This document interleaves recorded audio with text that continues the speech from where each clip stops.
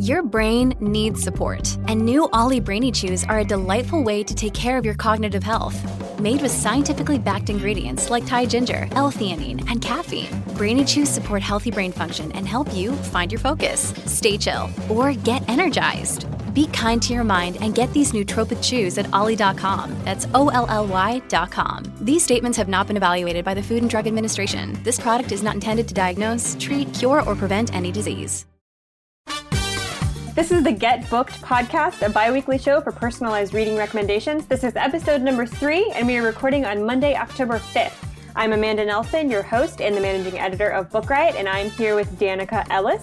Danica runs the lesbian and bisexual woman book club, The Lesbrary, which is the greatest name of a blog I've ever heard in my life, as well as its Tumblr counterpart, which is F Yeah Lesbian Literature, except the F is spelled out. But I don't want to say it because I don't want to lose my non-explicit rating on iTunes. So you can check that out on Tumblr.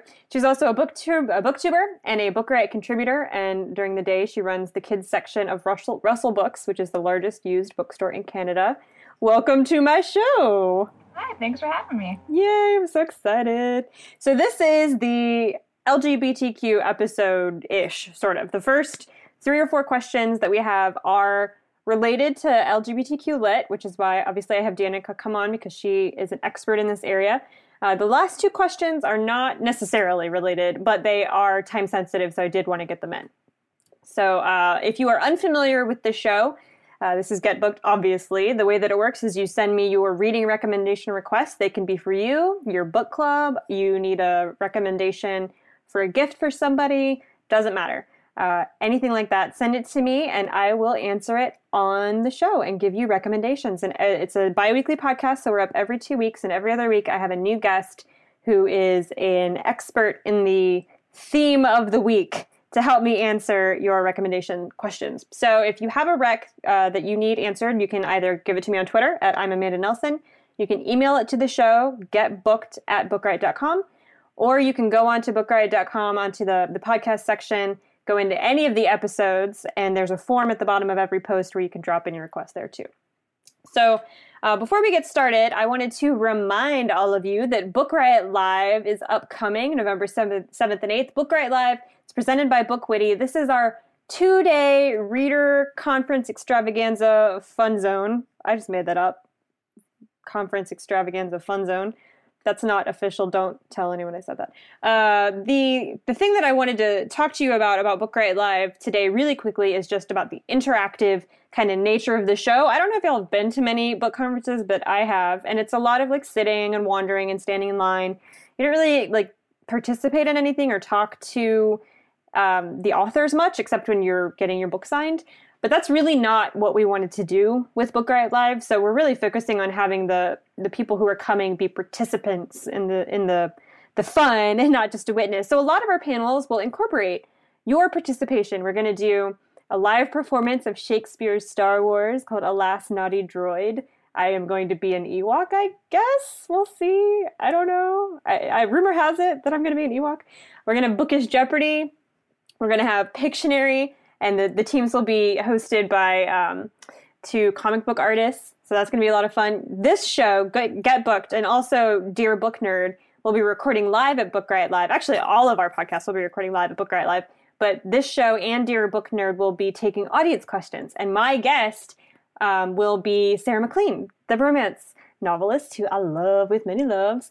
And we will be taking audience questions there. So if you're coming to Book Riot Live and you need a romance reading request, take note of it and give it to us when we're there and we'll answer it on the air. We're also hosting a Wattpad writing contest judged by Margaret Atwood. So if you write fan fiction of Margaret Atwood's newest book, The Heart Goes Last, and submit it to our Wattpad writing contest, Atwood's going to judge all of it along with the Book Riot staff. And winners with the top stories will be read by her and Book Riot staff at Book Riot Live. And you'll also win some prizes. We're going to have an operating library. You bring in a book, trade it in the library on Saturday. On Sunday, pick up a new-to-you book and take it home. There'll be photo booths and zine tables and lots of cool stuff for you to participate in with all your book nerd buddies. So you can take $20 off your full registration with a discount code GETBOOKED, one word, specifically for people who listen to this podcast. So just go to bookriotlive.com, sign up with Get Booked, and you get $20 off. And we will see you guys on Book Riot Live or on November 7th and 8th at Book Riot Live, presented by Book Witty. Woo! Okay. So I'm going to read question 1 and question 2 because they're kind of related, and then I'll do our first sponsor, and then we'll get to the answers. Sounds good? Yes? Danica, you still there? All right, good. Just make it. All right, so question 1A and 1B, sort of. Hello, Get Booked. I was writing for your new book recommendations podcast. I'm looking to read more diverse books, and I wondered if you could recommend a book with a transgender protagonist, which is not a memoir or a story about transitioning or being transgender. I'm looking for one where that is incidental to the plot, just a part of the character doing other interesting things, any genre. Thanks in advance, and that one is from Chris. And then the second question, which is kind of related. I love these kind of questions that are really just like directives, like one line. There's no other details. So this was from Taisa. I'm sorry if I said that wrong, but it's fiction books written by trans people about trans characters. Love it. Very direct. Okay, so before we get to the answers, I want to talk about our first sponsor, and that is Penguin Random House Audio. Do you listen to audiobooks at all, Danica? I do, all the time. Yes. I love audiobooks so much. Because, I mean, any time where I'm doing something that doesn't really require me to focus, like cooking or obviously driving or like doing yard work or cleaning my house, like just boring grunt kind of stuff, I listen to an audiobook. And are you in a book club? Well, aside from the one that you run, obviously. No, not yet, at least. I am. I love my book club. We meet once a month. And, well, it's kind of really just an excuse to have brunch and like drink mimosas, but whatever.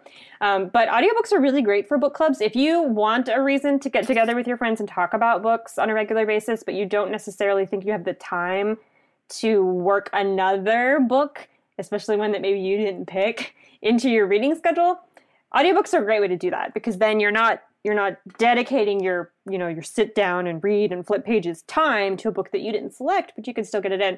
Also, listening to an audiobook adds another dimension to the conversation in your book club, because if you listen to it while everyone else reads it, you really took it in a different way and probably experienced the story in a way that other people didn't.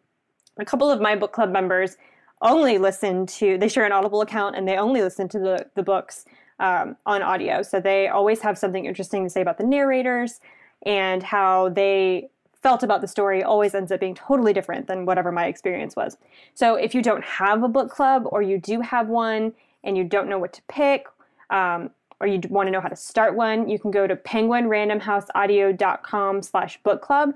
They've got tons of suggestions, including Elizabeth Gilbert's new book, Big Magic, Creative Living Beyond Fear, which I'm listening to right now, and I love it so much. I honestly did not love Eat, Pray, Love. I actually kind of hated it, like with the Fire of a Thousand Burning Suns, but I loved her most recent novel, the name of which is totally not in my brain.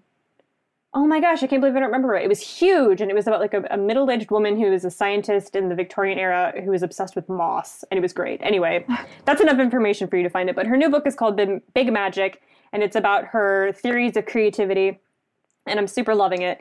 Anyway, so you can go to penguinrandomhouseaudio.com/book club, get suggestions for your book club, for audiobooks for book club, tips for how to start it, how to pick a theme, all sorts of stuff. So thank you so much for sponsoring the show. All right. Answers. I'm tired of listening to my own voice. So let's get on with it.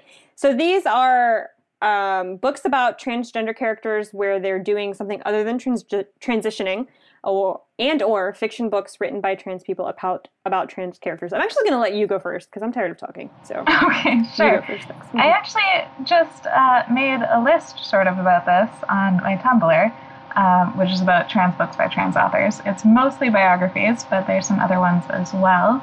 So I think that'll be in the show notes if you want to see that. But my first one I'm going to recommend is The Collection, edited by Tom Laker. This is published by Topside Press, and they've done a bunch of amazing books they put out with trans authors. This is an anthology, so I think it's a really good place to start to kind of experiment with some different authors. If you like something, you can go on and read more by them. And it's just really high quality writing throughout. Like usually when I pick up an anthology, there's some that I feel like are a little bit shaky, but this one was solid through the whole thing. It's mostly realistic literary fiction, but there's some sci-fi, there's some fantasy in there, and it's so well done. There's one story that's just about like a morning shift at a coffee shop, but it makes it feel through all the microaggressions that they have like it's just like a circle of hell. It's so well done. That would be my first one I would recommend. Circle of Hell as coffee shop. That sounds, Yeah. That sounds so great. All right, my first pick is Nevada by Imogen Biney.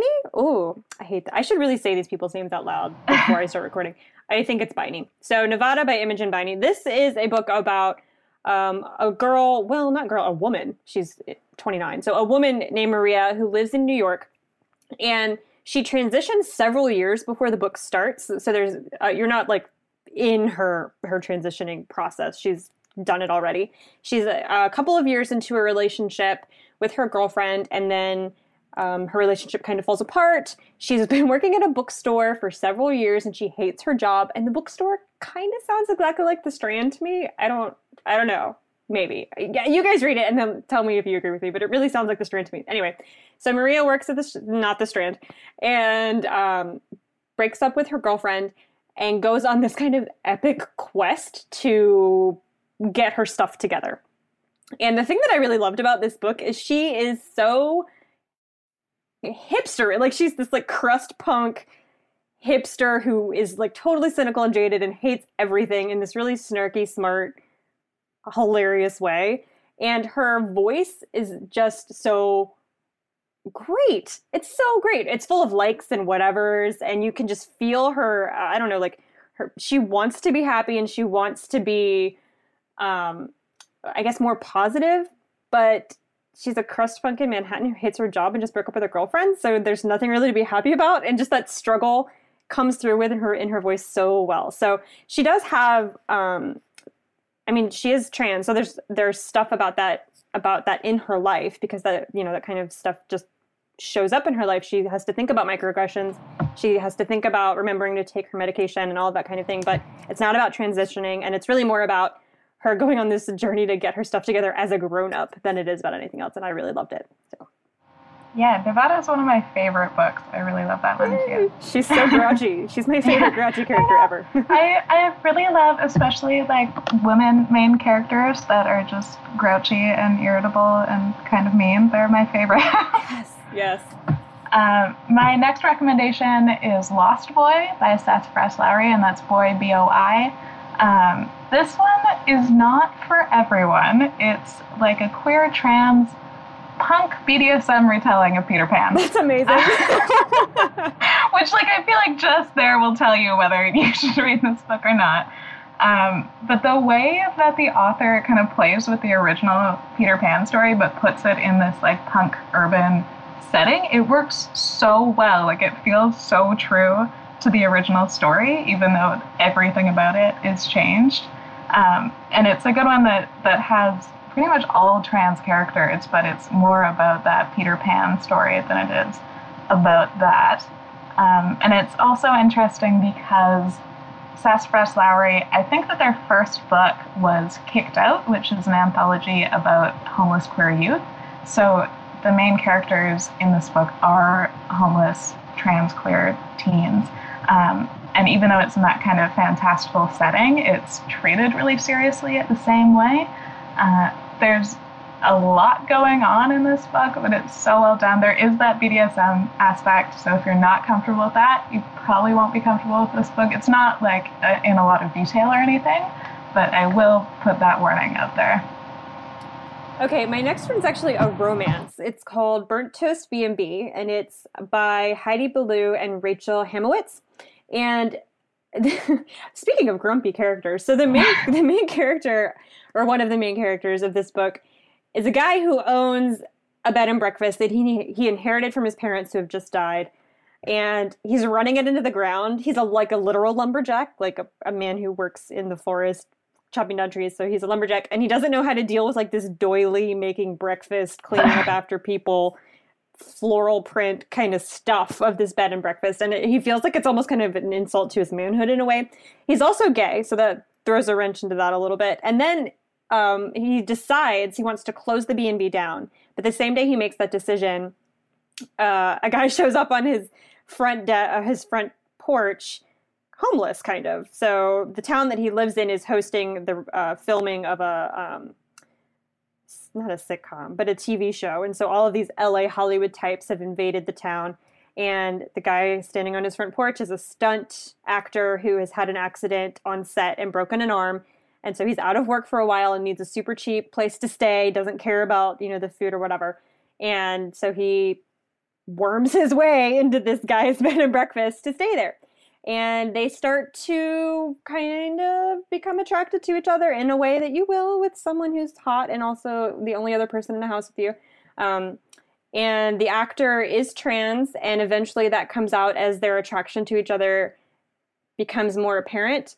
And so the thing that I really enjoyed about this one is it's not about Ginsberg, as the character's name is trans, and Derek is the grumpy lumberjack. It's not about Ginsberg's transition or anything like that. It's several years after he's transitioned and is just living his life and is a happy guy doing his thing. It's the person with the issues is really Derek the lumberjack. He's got issues about gender and sexual identity. And Ginsberg is the character who really helps him kind of deal with all that. And he invades his life in this really awesome, loving, energetic way, helps him bring the business back. And it's really just about the two of them falling for each other. And it's very sweet, and I liked it a lot. And yeah, so that's Burnt Toast B&B. There you go. That's great.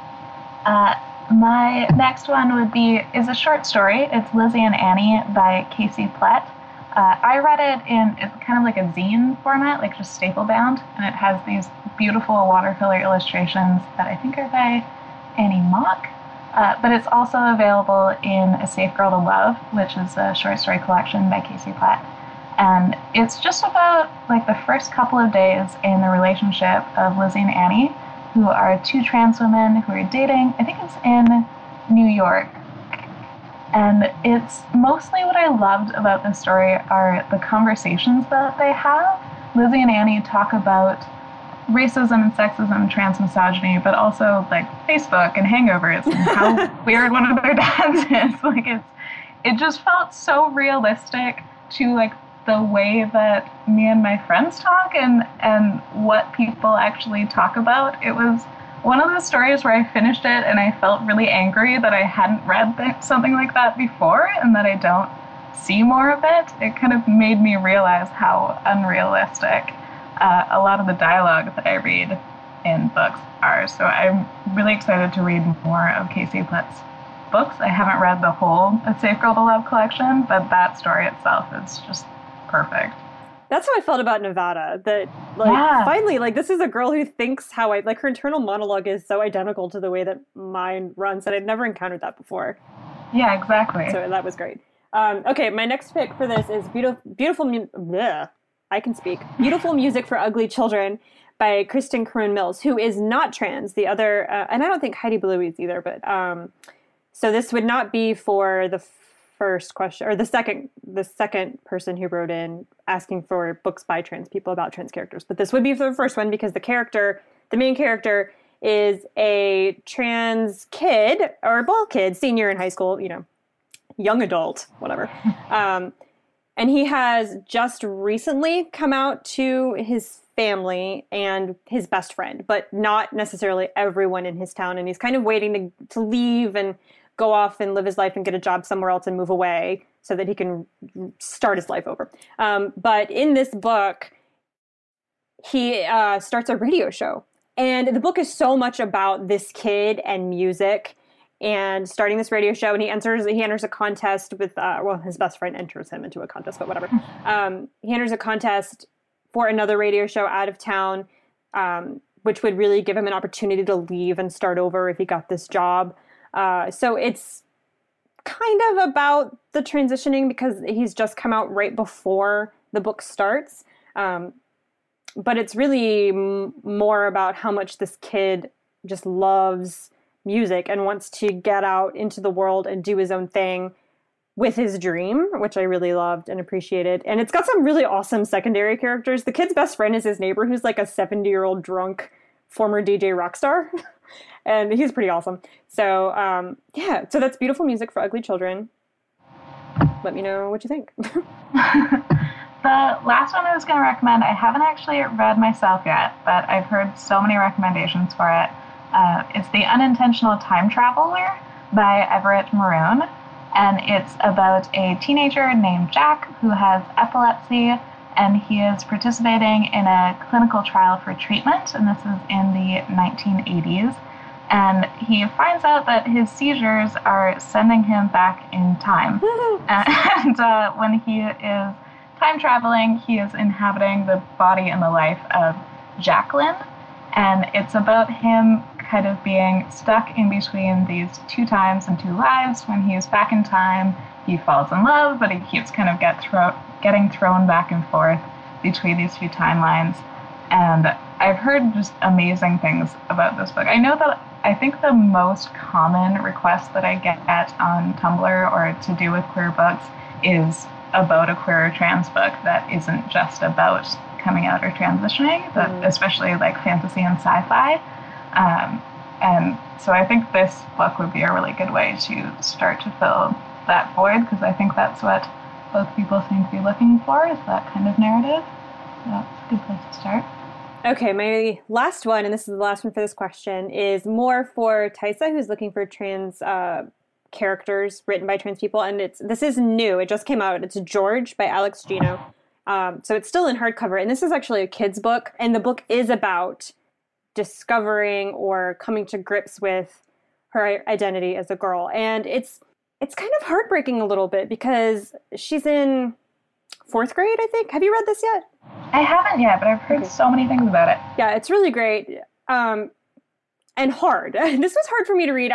I've got 2 kids, and it actually was really thought-provoking for me because I had never really considered what would I do or how would I handle the situation where my sons came to me and told me that they were assigned the wrong gender at birth. And so in this book, he's I'm sorry, I'm messing up the pronouns. It's because of the title.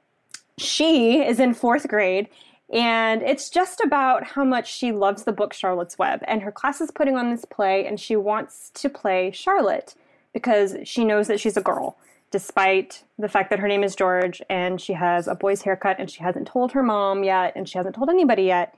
And so that situation of wanting to play Charlotte in the play is what really pushes her to tell her mother what's been going on in her life, and her brother and her best friend. And so not everyone in the book immediately reacts positively to what George tells them, which is probably, a mirror of reality. And that's what really got me to thinking, like, your first immediate reaction to that as a parent, to what your kid is telling you in that moment, is so important, because that's what's going to stick with them, even if you could do better and like try to fix it as you go along. Of course that matters, but you really kind of got to watch what you're saying when your child who's only 9 or 10 says something like that to you. So I don't just recommend that for somebody who's, looking for a book about trans characters or by a trans author. Like, everybody needs to read this, especially if you've got kids. Even if you don't, if you've got nieces, nephews, if you know a human child, who's going to read George by Alex Gino. So that's my last recommendation for that question, those 2 questions. All right, so moving on. Question number 2. Please recommend good YA LGBT books and/or good YA books with Asian characters. And this person, his name is Rick, has already read More Happy Than Not and Simon versus the Homo Sapiens Agenda. So good YA LGBT books /and/or good books with Asian characters. And I have one with both. Yay! I love when I can do that. So Huntress by Melinda Lowe both has LGBTQ characters and is also Asian, kinda. So it's fantasy YA, and it takes place in a land that is, otherworldly, but it's very obviously based on Asian cultures. And the characters are obviously Asian. And so, man, I love this book so much. You have one by her also, but it's not the same one. Have you read Huntress? I have, and I really liked that one too. I mean, all of hers are great. I saw her speak once, and I was just like, put your brain in my brain. Be my friend, and probably being like really creepy and like standing really close to you, and I'm sorry, but whatever. So the main character in this book goes on this like epic, in the vein of the best of fantasy novels, goes on this like epic quest to save the world from supernatural evil, and has to travel with a fellowship and band of merry friends to the edge of her world, to where the maps end, and travel into fairyland to find out why Her land is stuck in eternal winter, basically, and food has stopped growing. Everything's falling apart, and they know that it has something to do with what's going on in this fairy world on the other side of where their world kind of stops. And one of the people that she's traveling with is a girl from her school who has had a vision of the two of them falling in love. And she doesn't tell her that. Like, the girl who has the vision does not tell the other girl that that's what happened in her vision, and that's kind of her thing, is she can see the future, and she has all of these supernatural powers and ability to manipulate energy and all this kind of stuff. And so it's there's a lot of questions of like fate, and if you know what's coming, can you change it? Do you want to change it? Like, what would you do if you knew who you were going to fall in love with, but also knew that something bad might happen to them and that you're kind of leading them to what could possibly be their doom? And so it's not just about watching the two of them fall in love and what happens there, but also what do you do when you know that the person that you have feelings for is making decisions that are going to endanger them? And so it's very like suspenseful, and like my heart dissolved into a bottle of goo more than once, because I loved both of these characters so much, and I didn't want anything bad to happen to them, but it kind of has to for them to grow. And anyway, it's really great. So that's Huntress by Malinda Lo. Go read it. Great fantasy YA. I loved it so much. Yeah, it's really good. My first one I was going to recommend is my favorite young adult book. It's The Miseducation of Cameron Post by Emily M. Danforth, and it's just so beautifully written. The author describes this as a coming-of-age novel. So good. So it's not really like a coming-out story. It's more just like a growing-up story. But basically, on the first page, you have Cam kiss a girl for the first time, and that same day she finds out that both of her parents have died while they were on vacation. Yeah, and her first her immediate reaction was relief that she didn't have to tell them, and then immediate guilt for feeling that reaction first. And it's like the whole book is just her trying to deal with her sexuality, but also that grief. At some point she has to be raised by her really strictly religious aunt, and at some point she goes to a Pray Away the Gay type camp, which is really difficult to read about, but Emily M. Danforth is so good at writing it. Like, she somehow makes those characters who are running the camp and who are obviously not doing the right thing, you can see why they're doing it, and they're almost sympathetic, even though the whole situation is terrible. This book is almost 500 pages, and I finished it just wishing there were like 300 more at the end. It's so well written. Wow. Wishing there were 300 more pages. That's a vote of confidence. Okay, my next pick for this question is Aristotle and Dante Discover the Secrets of the Universe by Benjamin Alire-Sainz. Sorry if I'm saying that wrong. I just finished this actually this week, and it is my new best book friend. I'm obsessed with it. It's so amazing and heartbreaking and just, oh, my soul. Okay, so Aristotle and Dante are two kids, Mexican-American kids growing up in El Paso, I think. They meet at a community pool one day. They're both loners. They're both kind of weird. Aristotle has an older brother who's gone away to prison for a crime that you don't find out what it is for a long time in the book. And his family, it takes place in the 80s, so his family has a lot of issues outside of that. His father is a Vietnam War vet who's come home carrying, that weight and doesn't really talk to him. And he's got older sisters, but they're out of the house already. So it's really just him and his silent father and his mom, who is trying the best that she can. And he doesn't have any friends. And Dante is like this artsy, nerdy, weird kid. Also, not a lot of friends. So they meet at the pool. They become fast friends, surprisingly, because Aristotle's kind of a mean kid. But Dante doesn't seem to mind. And then as the story progresses, Dante falls in love with Aristotle very openly. Aristotle's not down with that, not comfortable with it. And you kind of follow, I'm trying not to give away spoilers. You follow their friendship as Dante goes away for a year. Aristotle realizes how much he misses him. When he comes back, Dante is the victim of a hate crime. He gets beat up by a bunch of kids who catch him kissing another boy, and Aristotle has to deal with that with his best friend. being savagely beaten. Aristotle himself has a lot of issues with violence. So it's just a lot of like angsty kid angst, like just rage and anger and family stuff and figuring out who you love and learning to accept yourself for who you love and dealing with your family problems and just like all of everything that a teenager deals with is in this book. And it just brought up all of these memories of being like 16 and hating everything and wanting to hurt everyone for no reason, just because anger and rage. Anyway, Aristotle is my favorite character that I've read in forever. Like the things that he says are just so poignant and so perfect. And just, I love when a writer can encapsulate a feeling common to all of humanity in like just a few words. And that happens in this book more than once. And it's lovely. So there you go. My next one is Silhouette of a Sparrow by Molly Beth Griffin. This is another lesbian young adult book. It's set in the 1920s in the US, and it's about a girl named Garnet, who is a bird enthusiast. And throughout the book, in the chapter headings, there's different silhouettes of different birds that she has cut out because that's kind of the only way that she can express this interest in a suitably feminine way in the 1920s. And it's about her, it's a little bit of a love story. She kind of falls in love with a flapper, but it's mostly about her trying to balance family obligations with her own identity and being true to herself, because her mother is really pressuring her to get married to support the family and to support her mom. And without getting married and having this source of income, there isn't really any way that she can support her family.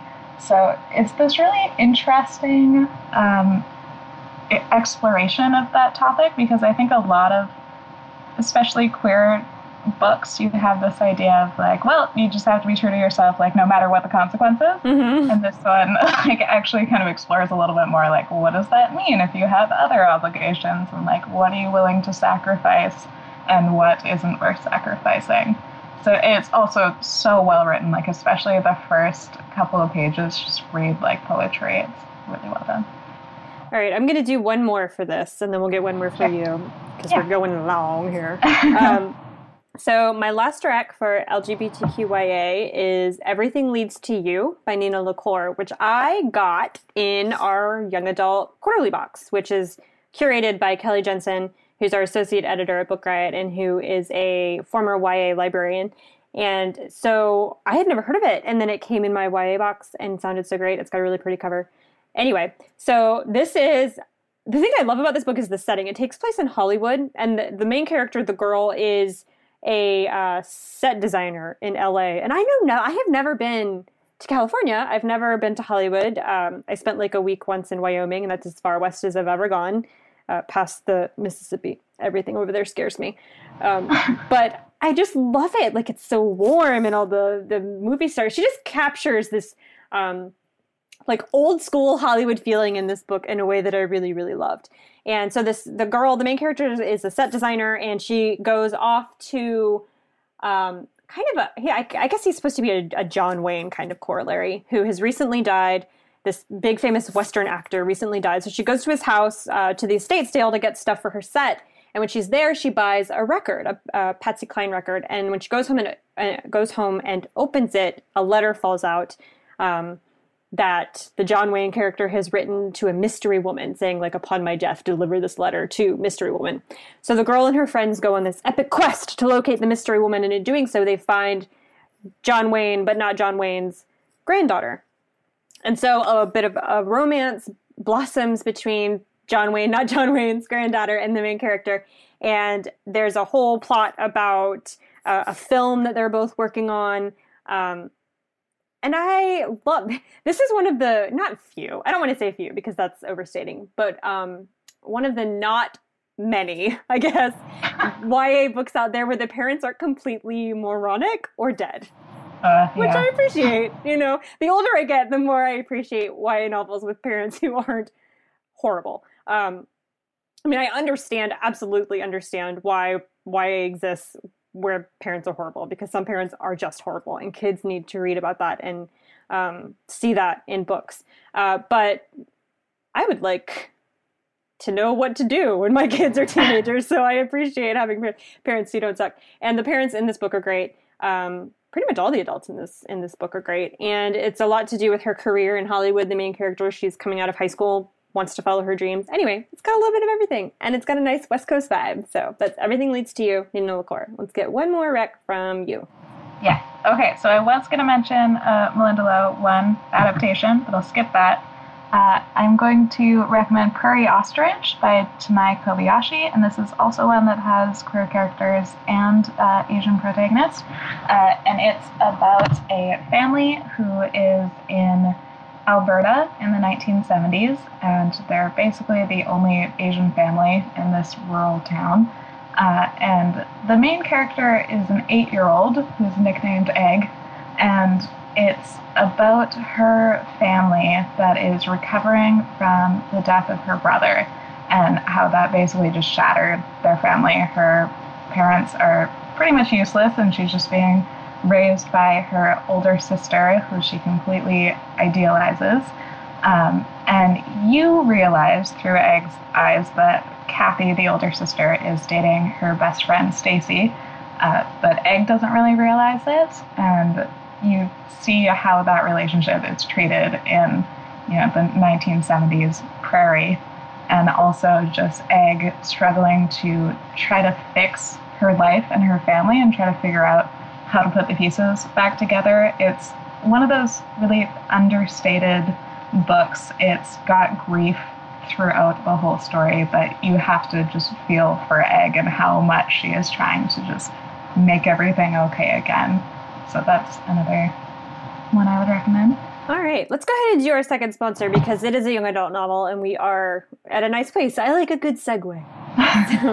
All right, our second sponsor is Only Ever Yours by Louise O'Neill, which has been described to me as The Handmaid's Tale meets Mean Girls, and so I am automatically here for it. The Handmaid's Tale meets Mean Girls. So here for it. So in this book, women are created only for the pleasure of men, and their first duty is staying beautiful. Women aren't born naturally any longer. Girls are called Eves and are raised in schools that are specifically created to train girls in the art of pleasing men. And they stay in these schools until they come of age. 2 girls in the schools, Frida and Isabel, are best friends. They're 16, and so they're in their final year. And they're expecting to be selected as companions, which is just a term for wives to powerful men in that kind of Handmaid's Tale sort of way.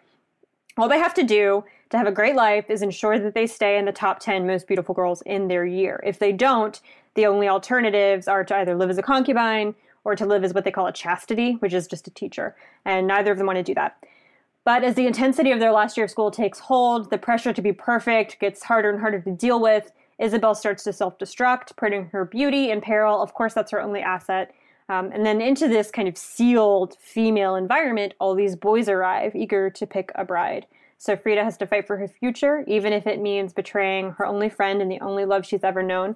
This is a really suspenseful young adult novel that deals a lot with body image, feminism, and concepts around like coming of age. It's got a dystopian treatment, and it's a debut novel from an Irish author, Louise O'Neill, who herself has struggled with anorexia, and so she brings that to bear to the books dealing with body image.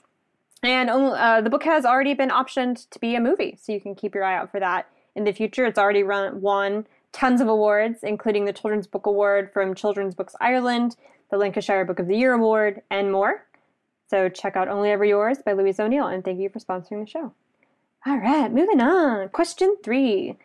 There's no name on this, so sorry, nameless questioner. I'm answering it, but I don't know who you are. So, okay. I'm very excited about this new podcast, and we'll try to make a concise request. Thank you. I would like some more recommendations for LGBTQ literature. This year I've read Giovanni's Room, which was beautiful and made me cry, Tipping the Velvet, which was fascinating historical lesbian fiction, and Redefining Realness, which was eye-opening. I would love more recommendations. Thanks in advance. Okay, so it seemed to me like this questioner was looking more for kind of literary fiction, so I stuck mostly with that. My first recommendation is Song of Achilles by Madeline Miller. This is a retelling of the Iliad, and Madeline Miller was a classics, I think, high school teacher. So it is amazing, like capital A, amazing. And it's retold as a kind of romance between Achilles and Patroclus, who in the Iliad is his not armor bearer, but like his companion, traveling companion. And people will argue with you about whether or not the two of them are supposed to be a couple, but it seems pretty obvious to me that they are. When I read the Iliad, I don't know, whatever. Anyway, so this is a retelling of that story, focusing on that relationship. And the thing that I really liked about the Song of Achilles is that it's not, she doesn't take out the supernatural elements, so all of that mythology is still there, but it really humanizes both Achilles and Patroclus. Achilles in the Iliad is hella annoying. I don't know if I can say that. Like, please don't come for me, Achilles fans, whatever. But he's kind of whiny, right? Like, if he doesn't get his way, he throws temper tantrums and whatever. He's really arrogant. But the Song of Achilles makes him really sympathetic, which is hard to do because I was not here for sympathizing with Achilles. He gets on my nerves. But it's told from the point of view of Patroclus, who loves him. And so you can't help but love him. And that's a really great feat, I think, of writing, to make a person love someone who isn't real through the eyes of someone else. Love someone who isn't real, who I also already didn't like, through the eyes of somebody else. So that's the Song of Achilles. If you like literary fiction, check this one out. You don't really have to have read the Iliad first. Some people ask me that. If you need to have read Homer before you read this, the answer is no. I think most of us are familiar enough with the stories of the Iliad and the Odyssey just because of pop culture that you don't really have to read the original. Though I do recommend it. It's fun. It's nice to be able to say that you've done it, but you don't need to have done it to read the Song of Achilles. All right, what you got? I'm going to cheat a little bit. They've already read Tipping the Velvet, but I still have to recommend more Sarah Waters books because she's my favorite author and I can't resist. So if you liked Tipping the Velvet, you should definitely read Fingersmith, which is one of my favorite books of all time.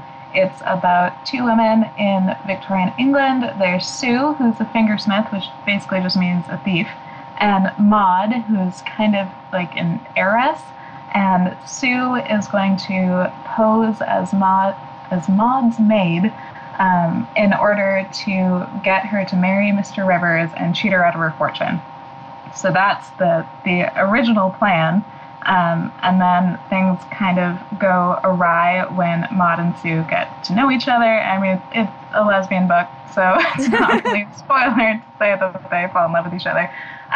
But I can't really say anything more about the plot that wouldn't be a spoiler, but it's the most like intricately put together, twisting plot. I think this would be really great actually to read in the winter or in October. It's got that kind of like claustrophobic feel to it, and it just fits together so nicely. It's so satisfying at the end to see how everything wraps up. Yeah.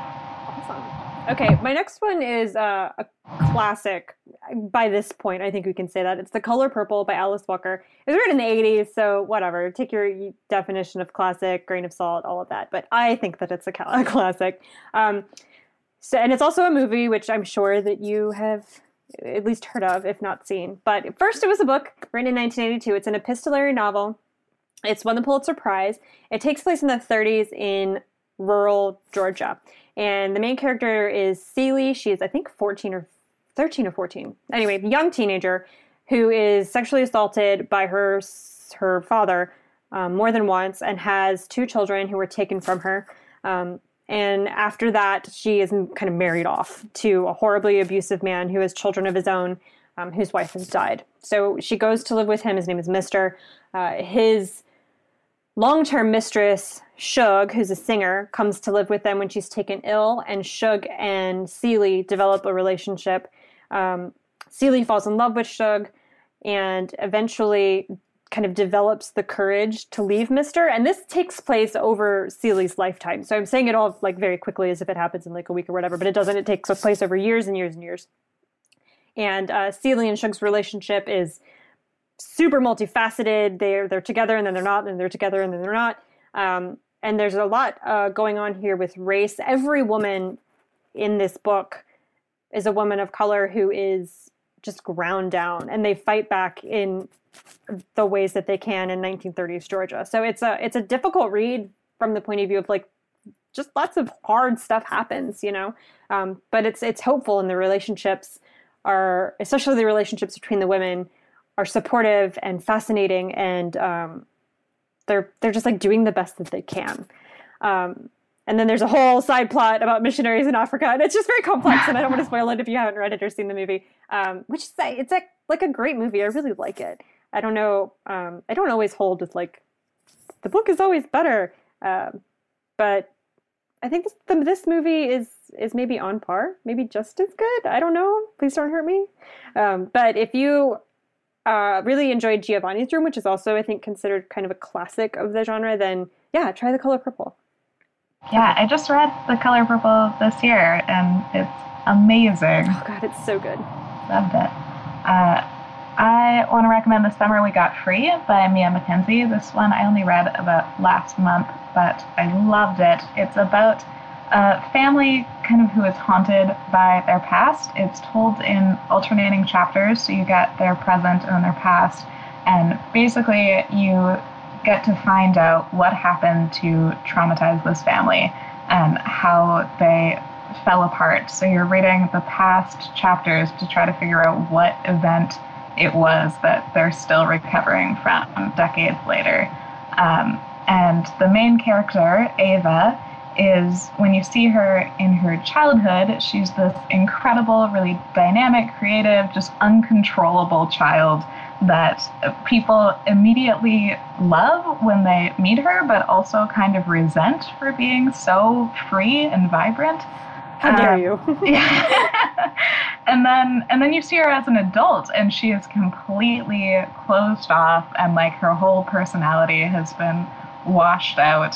And you're trying to put together what happened in between to turn this kid into this adult. She has entered into this loveless marriage.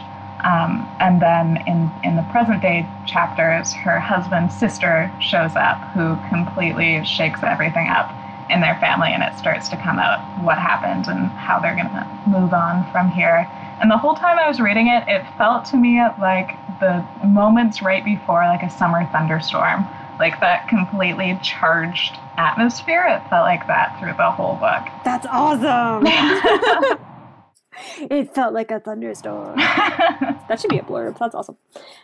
Okay, my last one for this question is called Sphinx by Anne Garretta. And she's a French author, so I don't know if I'm pronouncing that correctly, but the translator is Emma Ramadan. The book was actually written in the 80s, in 1986, but it's being translated now, obviously, by Deep Vellum is the publisher. So Anne Garretta, I think it's Garretta? Yeah, whatever. I'm just going to go with it. I'm going with it. Was one of the few female members of the Oulipo, which was this exclusive French like experimental literary group who wrote books based on these really extensive mathematical and linguistic restraints. So like there's one famous book that I don't remember the name of, but that's written by a member of the group entirely without the letter E anywhere in the book, which is like, But this one, Sphinx, she's the first female member of that literary group to have a book translated into English. And this one is it's a love story about two characters, a narrator and the person that the narrator is in love with. And the two main characters are never described with a gender marker ever. So you never know if they're male or female at all. And so they fall in love for these, hundreds of pages and you just don't know. So that conceit is what drives the book, but I actually didn't notice that. I dove into the book without reading the back of it because I'm lazy. And then I didn't notice for about like 50 pages. And then I started to realize, wait a minute, I had no mental image of the characters, which I usually develop pretty quickly, even if I'm not given like a description, but I just had nothing because I didn't have any gender markers. And so then I had to like sit and like interrogate that. Like, why do I need gender markers to develop a mental image of a character? That's so dumb. But which was an interesting thing to realize about myself as a reader. The thing that I love about this book, aside from that, like a fantastically amazing, talented trick that she pulls off, is that it's this like seedy underbelly of Paris. So the main character, the narrator, is a theology student who kind of ditches all of the classes that they're taking at the moment to instead go like DJ in all these disgustingly gross Paris nightclubs for reasons, because why not?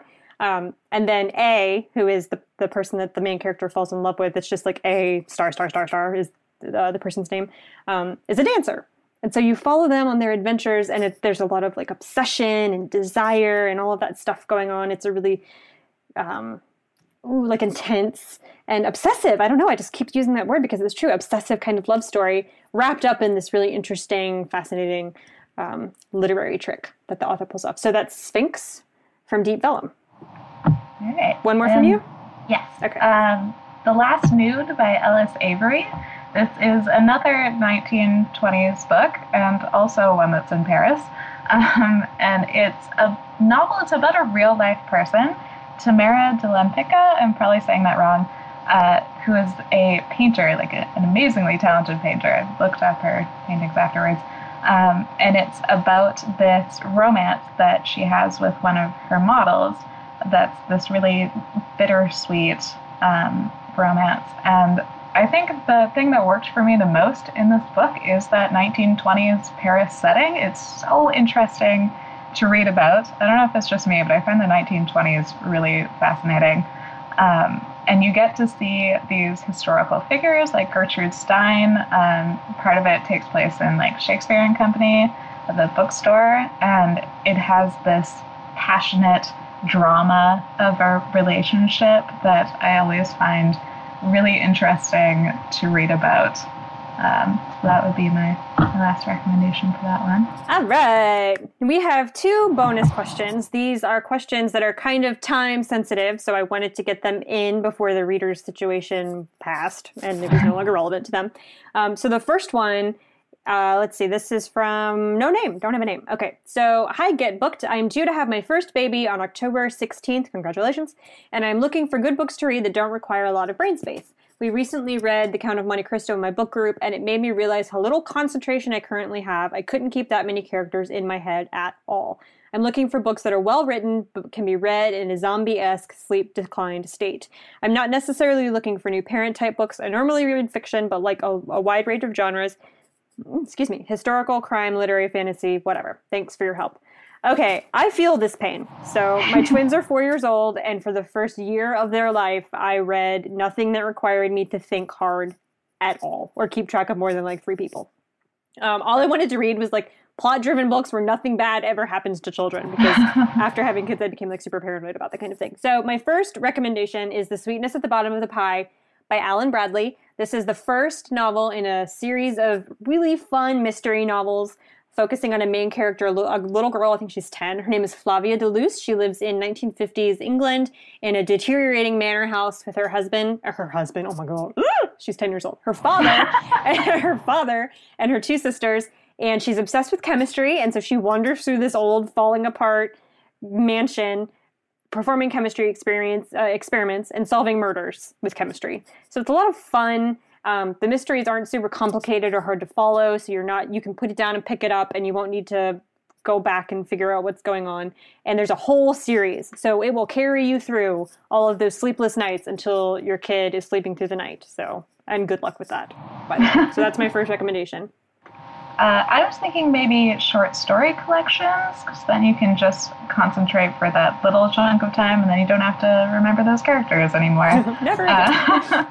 So my first one I would recommend for short stories is Falling in Love with Hominids by Nalo Hopkinson. There's another one I just read recently, and it's so good. It's all kind of fantasy or magical realist. There's always just kind of 1 or 2 elements that are really weird and out of the ordinary. My favorite story was this great little domestic fantasy story about this gay couple, and one of their chickens goes missing, and the whole story is just them tracking down this chicken. And they have a flying cat, and what could be better than that? Oh my gosh. All right. My next pick is Ongoingness, The End of a Diary by Sarah Manguso. I know you said you don't need new parent-type books, but I think you should make an exception for this. It's not like, whatever, how to get your kid to eat broccoli. It's not like that at all. So it's very, very short and has very tiny, tiny chapters. it's at the end of a diary. Obviously, Sarah Manguso kept a meticulous daily diary for 25 years. It was 800,000 words. Then she got pregnant, she had a kid, and suddenly couldn't write in her diary every day, as happens when you have a child. And so it's a really spare and meditative kind of book about how she's losing that, both the ability and the need to keep a meticulous record of everything that has ever happened to her. So I read it shortly after my boys were born, and it's such a fascinating reflection. You'll have moments of like, yes, that's exactly what having a baby is like. Yes, kill me now. But the thing that I liked about it is that it will remind you that you're not permanently dumb. Like, you're going to feel dumb after you have a baby because you'll be sleepless, and you'll be, especially if it's your first kid, you're not going to know what you're doing, and you feel like you're just like, I don't know. I just felt really dumb when my boys were born. Like, I don't know how to do any of this. I don't know what I'm doing. I can't remember where I put my shoes. Where am I? What day is it? And when you sit down and read this book, and the chapters are so short, you can read it while you're feeding your kid. The things that it will make you think about will remind you that you're a smart person, which I think is really important after you have a child, because you are a smart person, and being sleep deprived does not mean you're stupid. It just means you're sleepy. Okay. Another one that I was thinking might work was My Education by Susan Choi. And this is another one of those completely dramatic relationship stories that are kind of like watching a train wreck. I don't know why I'm so interested in these stories, but I am. It's about a young woman who goes to college, and there's kind of these rumors about a college professor who sleeps with his students. And she takes one of his classes and is really intrigued by this guy. And then she also meets his wife. And those are basically the only three characters you need to know in the whole book. And it's just about their relationships between the three of them. And I find it really easy to read because it has that dramatic train wreck element. So it really just pulls you along. So like, oh my God, these are all terrible decisions. What are you going to do next? I can't stop reading about you destroying your life. Exactly. All right, bonus question number 2, and this is our last question. For an upcoming readathon, I'm looking for short books or novellas that are not the usual classics, i.e. Old Man and the Sea, Heart of Darkness, etc., that you see on Read These Books in One Day lists. And that is from CJ. So short books to read in a readathon. And if you don't know, readathons they're usually like 24 hours when you sit down and you just read for 24 hours. They're on social media. You can check hashtags, #readathon. So my first suggestion was Signs Preceding the End of the World by Yuri Herrera, and it's translated by Lisa Dillman. It's 128 pages. I read it in one sitting. It's about this kick-butt, hardcore awesome girl who lives in Mexico who has to cross the border illegally into the U.S. to find her brother. And while she's on that quest, she is also running an errand for an underground, like a crime boss kind of thing. He makes her do it in order to help her cross the border. So she's not like a criminal, but she has to do it to get there to find out what's happened to her brother. The book has a lot of underworldish elements, both of the crime, like crime world is the underworld, but also like death, like Hades. She likes to get to the U.S. She crosses this horrible engorged river and is led by this very mysterious figure, So there's lots of parallels. So it's got kind of a weird supernatural feel, but it's not supernatural. Like nothing supernatural happens, but it's dealing with all of these big giant issues about like changing the way you think when you get into a new place, because she has to change like the sentence structures in her head when she's speaking English with people. And I had never read a book that short that deals with such big ideas in such like no pages. And I keep saying, I've talked about this book before on our YouTube channel, and I keep saying it's what I want Cormac McCarthy to be when I read Cormac McCarthy, but it never is. And that's exactly what it is. I wish Cormac McCarthy books were like this, but they're not. So instead, just read him. Yuri Herrera. Yeah. I would say 2 or 3 things I know for sure by Dorothy Allison. I think it's just 90 pages or so. She's most well known for Bastard Out of Carolina. But this is a memoir of hers about growing up poor and queer in the American South. It's about the abuse that she goes through as a child. But it's really short chapters, but it is pretty big subject matter. It packs a huge punch for how short it is. And there are still lines, it's been years since I read it, but there are still lines in that book that are still stuck in my brain and still come up now that I've accidentally memorized by reading it once. So, that's amazing. Yeah, so it's definitely worth the read. I think that Parnassus on Wheels by Christopher Morley would be really great for this because it's a book about books. So for a readathon, it's appropriate. I think it takes place in the 20s, maybe earlier than that. Time's gone by. How about that? It's about a farmer's sister who is an adult. She runs the household while her brother farms. She has had a very kind of boring life living on the farm. And then a bookmobile, but not a bookmobile because it's pulled by horses. So like a book cart or a book carriage, whatever, comes through town. And because her brother's written a book and has become suddenly like a famous author. So this book cart comes through town to get autographs of her brother. And she decides, you know what? She's going to go on an adventure. She's going to buy the book cart from the guy who's selling the books, and she's going to go sell some books, and she's going to leave the farm and live her life. And so she does. And it's just a lot of fun. It's very heartwarming. If you love books, I find that people who are into reading are generally into books about loving books, and that's exactly what this is. And there's like a nice romance blossoms, and you'll read it in an hour, and it's just great fun. And I'll just say anything in Melville House's Art of the Novella series would be great for a readathon because obviously novellas, they're all super short, and Melville House is a great independent publisher. They pick really fantastic titles, and Parnassus on Wheels is part of the Art of the Novella series. So you can go onto the Melville House website and just look at the Art of the Novella series and really just pick anything, and it'll be a good pick. One I think is worth trying is Sisterhood by Julie R. Enzer. This is actually a book of poetry, but it's really accessible. I feel like I read it during a readathon. I could be wrong about that. But it's a book about sisterhood and about Judaism and about just being a woman and sexism. But mostly I want to recommend it because there's one poem in here that I swear I think about pretty much every week. There is one time where I think about this poem and it still is like, oh God. So anything that still affects you that much after you put it down is something that like you have to recommend. I won't say which poem it is. And come on. If anyone else says the same thing about it, maybe it's just me. Well, that's the sign they're a great poem, right? It sticks with you for forever. Yeah, exactly. I have that with, this is going to sound weird. Oh, Lord. Whatever, I'm going for it.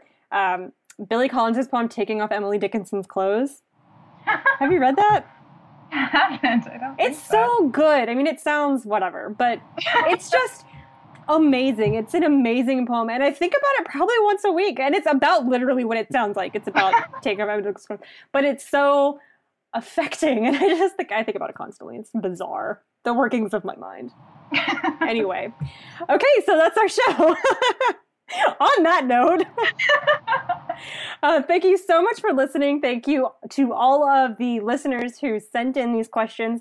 And if you have read any of these books, or if you have gotten our recommendations and you've been on previous shows and you've got feedback for us, do let us know. You can send it to us at getbooked@bookriot.com. That's also where you can send your own recommendation requests, or you can just drop them in the form for this episode, which will go up on bookriot.com. You can find me on Twitter at I'm Amanda Nelson, and you can find Danica at, what's your Twitter? At Danica Ellis, so DANIKAELLIS. It's probably the easiest place to find me on Twitter. Yeah, and check out her blog, The Lesberry, which is awesome.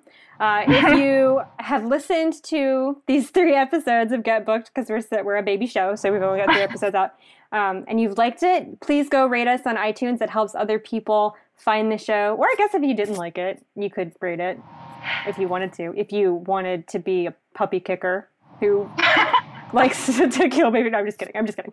No matter how you feel about it, I'm interested in any and all feedback. So go rate us or review us on iTunes. And don't forget to register for Book Riot Live with your code GetBooked and get $20 off. Our next episode in 2 weeks is all horror all the time. Becky Spratford is coming on to help me with that show. She's a librarian and expert in Reader's Advisory. She's written a book called The Reader's Advisory's Guide to Horror, the second edition. She's also a member of the Horror Writers Association. So, perfect time to hear all about horror novels. And this is not my wheelhouse, so I'm super happy to have an expert on to help me with that. I'm also reading nothing but horror right now to prepare, so all of my lights are on, and I have like 8 books in my freezer. That's great. And thank you so much for being on the show, Danica, and I will talk to all of you later. Thank you.